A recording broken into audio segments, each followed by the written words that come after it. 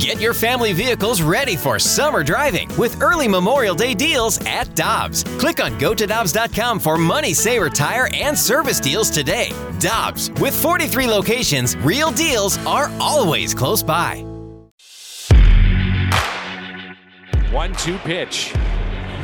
Bader hits it out to deep left. It's at the wall. Gone! It's gone! Bader, 2-run blast. Birds on top. Here in the 7th. We love the enthusiasm of the voice of the Cardinals on Bally Sports. Dan McLaughlin, a member of our family here at 101 ESPN, and Danny Mac is with us now as he gets ready for the Cards and the Royals this afternoon, 12:15 on Bally Sports. Good morning, sir. How you doing? I'm doing great. How about you guys? Good. It was fun to see Bader come through, not just come through, but come through in that situation yesterday.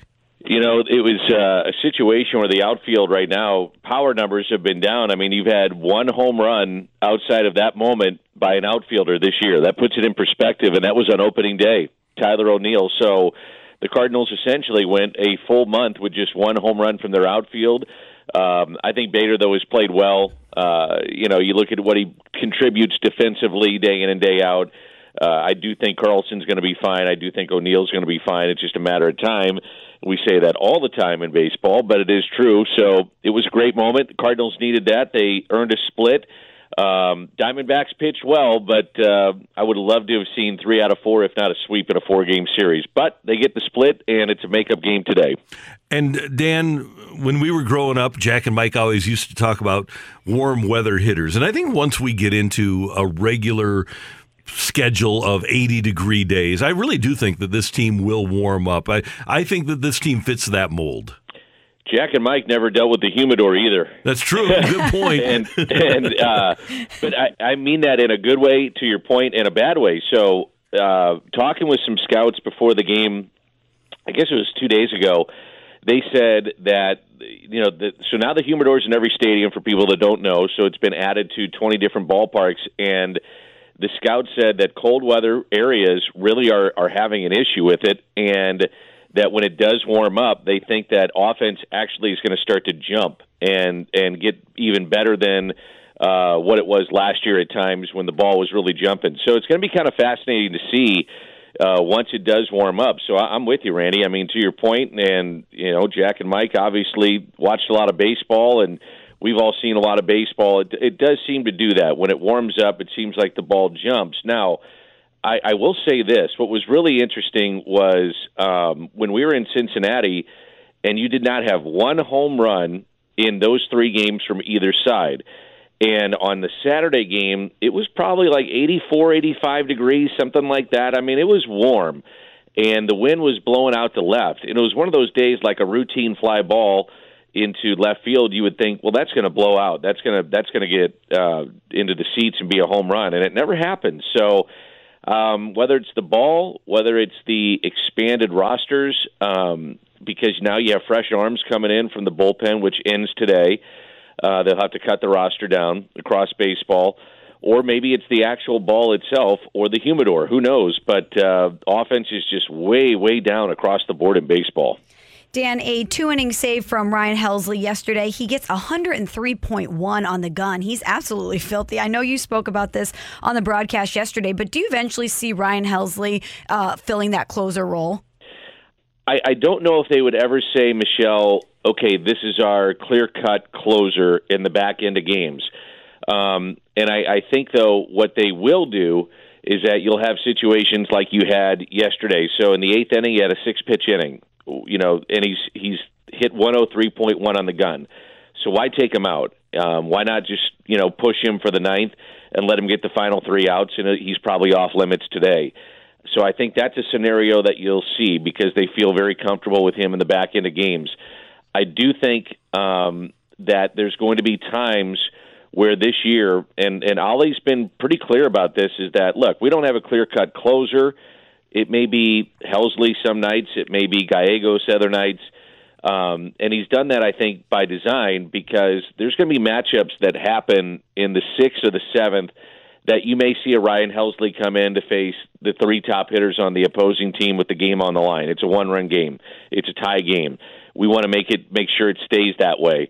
And he comes in and gives you maybe the 6th or the 7th. And then conversely, I think Gallegos, if they like the matchups for those three hitters, he would be the guy that goes in there in the 6th or the 7th. And I had a long conversation with Ali about this. I've always been one that believed in it's philosophical differences on this, but I always felt like, look, if the game's on the line in the 7th and your closer is your best option to get you to the 8th, well, you got to get to the 8th first, right? You got to get to the 9th first with that lead or with a save opportunity. So why not do it earlier?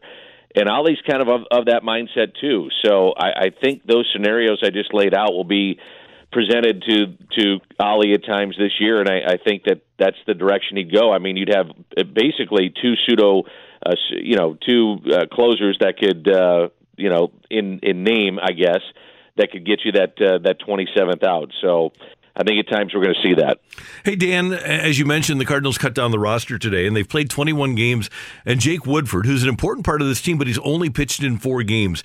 Do you think there is a desire to get Woodford a little more action just so that he can be sharper? I think so. It was interesting, right? I mean, April 10th, he pitched and then didn't pitch for, 2.5 weeks or whatever it was. And I know what Ollie was trying to do, which was, okay, he's my long guy, and our starters aren't stretched out, so we're going to be really careful. And then scenarios unfolded in the game where it was like, well, that would have been Woodford, but we got this situation, so we got to go to this guy, and we have so many arms out there, and it just didn't work out. But, I'm with you, Randy. I think now with the rosters being cut back a little bit and the fact that he has at times been effective when he's used, why not go to him if you have that chance? And if not, then he goes to the minor leagues, and I would assume then at that point you stretch him out and you continue to allow him to potentially be a starter. Dan, I think the person that I'm the most pleasantly surprised by so far this season is Miles Mikolas, who's looked outstanding. He's been great this year, and with these performances, is becoming a major part of this rotation. What have you seen so far from Miles Mikolas this year? Healthy. Talked to him the other day, and the same thing with Ryan Helsley. I visited with Ryan when we were in Milwaukee, and I said, man, your secondary stuff is so good. What's the difference? And he said, my left knee, with my lead knee, when I'm able to pitch, I'm able to get over the top of my knee. And he said, I overcompensated with the pain that I was dealing with. And so I just, didn't even realize I was doing some things mechanically maybe, but I haven't changed anything, but now I'm healthy. Talked to Miles on the last road trip about that, and he said, when I finish a pitch, it feels like it's supposed to feel. I feel healthy again. I feel really good again, and my soreness is not being hurt. And there's a difference between the two, and he's been awesome. So you look at what he's had to deal with in his last 3 starts. He had Sandy Alcantara, he had Max Scherzer, and he went pitch to pitch with those guys, inning to inning. And then Merrill Kelly this past weekend, and Kelly was really good for Arizona. So Miles has been fantastic this year. It's been fun to watch. Hey, Dan, one of the topics of late last week and the weekend was the idea of bringing up Gorman to play second and moving Edman to short, and Ollie kind of shot that down. By the way, Gorman hitting .321 with a 1.141 OPS at Memphis, 11 home runs in 78 at-bats. But I just want to get your take on that, and I'll tell you, and I well, you don't have to agree or not, but I just go back to when the Cardinals didn't make the playoffs, and I thought a lot of the reason that they didn't in 16, 17, 18 was because the defense wasn't good. And like Ali said, you weaken yourselves at 2 positions, especially 2 up the middle positions, but you do get better offense, presumably. So what's your thought? Boy, there's a lot of things there, Randy, to unpack. Number one is a real simple answer is that they need better production at shortstop. The combination of DeYoung and Sosa offensively just hasn't been where you would like it to be. Defensively, by the way, very good. They're actually above average, the combination of those 2 guys. So that's one thing, and I understand where the fans are coming from and uneasiness with that. I do. And the people that all involved all do. Ollie hears it. I've talked to Ollie about it. He knows, that's what people are saying. Why don't you bring this guy up, and why don't you move Tommy there? And the one thing I would say, well, there's a bunch of things I would say, so I'll probably be scattered all over the place here and follow me. But Tommy, number one, defensively at second base, is better than even he was a year ago. So all the metrics say that. And I just don't really want to move him if I was, right now. I mean, we're May 2nd or 3rd or whatever it is. Because he's been so good there, and I just think he settled in every facet of his game. Hitting from the left side of the plate, which was a concern coming into this season. The fact that he had a poor spring at the plate, he only had 2 hits. Now he's hitting, and he's been a good leadoff guy. His walk rate is up, all those things. So do I really want to mess with that? I don't know. I mean, I'm just going to present some things here. And then the other part is, with that, when you move him to short, it's a whole different set of responsibilities defensively that you do think about. And not to say he hasn't done it before, but that's something else that you put on his plate. Secondly, the contract for DeYoung, it's very club-friendly. Obviously, they're trying and really have stretched this for the better part of a couple of years now to try to get him right. That's something to keep in mind. The other thing about Gorman is that he's not Tommy defensively, but he's smacking the ball everywhere. But his strikeout rate, swing and miss rate is pretty high. And so when you get to the major leagues, I don't know if you would expect him to carry over what he's doing in the minors. Be fun to find out, watch. But at this point, I'm not sure that would carry over just because your swing and miss rate typically will go up because pitchers are better, hit their spots, and so those kind of things do happen. But do I think he's going to be a successful hitter here, hit for power? Absolutely. So those are just some of the things that come to mind when I look at that shortstop situation. But the bottom line is they need production from it, and all those involved in that decision-making process understand that. It's got to be better. And by the way, Dan, going back to your comment about the Cardinals defensively at shortstop, the Angels are 8 defensive runs saved, which is outrageous to start the season. Their shortstops are. But then it's the Marlins and the Cardinals in second place, each with 4 defensive runs saved at the shortstop position. So, as you say, the Cardinals not only above average, but way above pretty much everybody else in baseball in terms of their defensive efficiency at shortstop.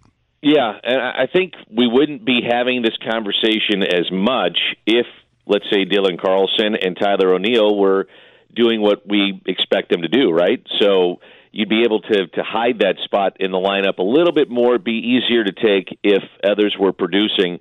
And you're getting great production now out of Goldie and Arenado. Albert had a good game yesterday.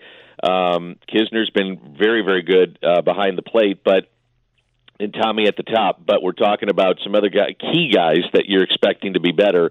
And if they were, then the focal point wouldn't be so much on the shortstop position. And the other part is that Paul clearly has struggled last year and the year before, so you're expecting him to try to get back to the level that he was. And hopefully he does. He's a good guy. I know he's putting in the work, so we'll see if it happens. Hey, we know you've got your main gig, but we miss you on Thursdays and Fridays. We do, Dan, big time. Why? I mean, you guys got this thing down to a science. No, Dan, we miss having you in here with us. You made us laugh all the time. I miss you cheering for the listener with me when Randy competes in the fight. I miss the updates on Doug the dog. How's Doug doing? Doug's great. Yeah. Doug's just Doug was up about 4 o'clock this morning. That means I was up and I couldn't fall asleep till about 2. So I've had about 2 hours sleep, but that's okay. Good. It happens. You guys know how it works. 12:15 game today, and then the Cardinals get on a plane for Kansas City, and it's only a 40-minute flight. So even if you can sleep on a plane, it's not a great thing. No, this is a quick one, man. They come in 12:15. I guess we're going to have bad weather later coming in tonight. They got to start getting these games in. This is a long stretch of baseball. Doesn't it feel like it for you guys? Definitely. 20 games in 20 days, and then you got 2 with Kansas City there. Then you go to San Francisco for 4, and then the club a week from today will have an off day. So I'm sure the guys are looking forward to that because it's a long year, but it's been fun, man. It's great to be back. It's great to be traveling too. Hopefully I'll remember to pack my shirts, which I did not do last time, and my razor. So. Yeah, it's, getting back in the swing of it. It's been fun. Joan still remembers one time I surprised her with a trip to San Francisco. I picked her up at work and we flew out there, and I didn't know what sort of makeup and stuff, so I just took all the makeup she had, like a huge bag of makeup, and put it in the suitcase. Wow. But I didn't bring the right clothes either. She got to shop because I didn't bring the right clothes. Oh, well, that's the other part of it, too. Did you guys go to ScoMa's? Yes, we did. Yeah. Yeah. We make You that gotta trick. go to Skoma's. The Skoma's, they've got a shrimp salad, like a little shrimp salad that's absolutely delicious. So if you make it over there, try that. How about the clam chowder? I like clam chowder on the street, Dan. I just like it. I get it in the bread bowl on the street. Is that right? Yeah. So, but I'm not sure I want street chowder. Oh, it's delicious. It's fantastic. All right. You got to give it a shot. Well, this is when this is the famous John Miller when he came up to. I was working with Tim. Tim always found a way to get to New York, Chicago, San Francisco. It's funny how those things worked out. It's kind of interesting, yeah. Yeah. But he said, "Oh, did you guys go out to eat last night?" And Jim Hayes was in the booth too. And we said, "Oh yeah, we went to this great place. It was ranked number 1 in the state, and all this different. I mean, it was awesome." And he says, "Hey Jim, what did you do?" And he said, "Well, I got I just got takeout." And I mean, John Miller, takeout. Takeout? What? How do you have takeout? You're in San Francisco. And then the next thing was like 20 minutes later, Jim's still in the corner getting talked to by John Miller about having takeout in San Francisco. Chinese. That's what he said. You had Chinese. He didn't like it. I love it. That's great. Have a great trip. We'll be talking to you, and have fun today in the 12:15 contest against Mike Matheny and the Royals. All right, guys. Have a good one. We'll talk to you next Monday. All right. See you later. Danny Mac on 101 ESPN. Hi, this is Chris Howard, host of Plugged In with Chris Howard. The College Football Playoff Committee made their decision on Sunday, and as much as I loathe the idea of Ohio State losing their way into the College Football Playoff, I 100% agree with OSU making it in over Bama. Nick Saban citing some hypothetical point spreads to prove his point that the Tide deserve a spot in the College Football Playoffs holds little substance when you consider Bama's best win is over Texas. No, the committee got it right. TCU had a great season with far more ranked wins than Bama and didn't deserve to lose their spot after playing a surging Kansas State in a championship game.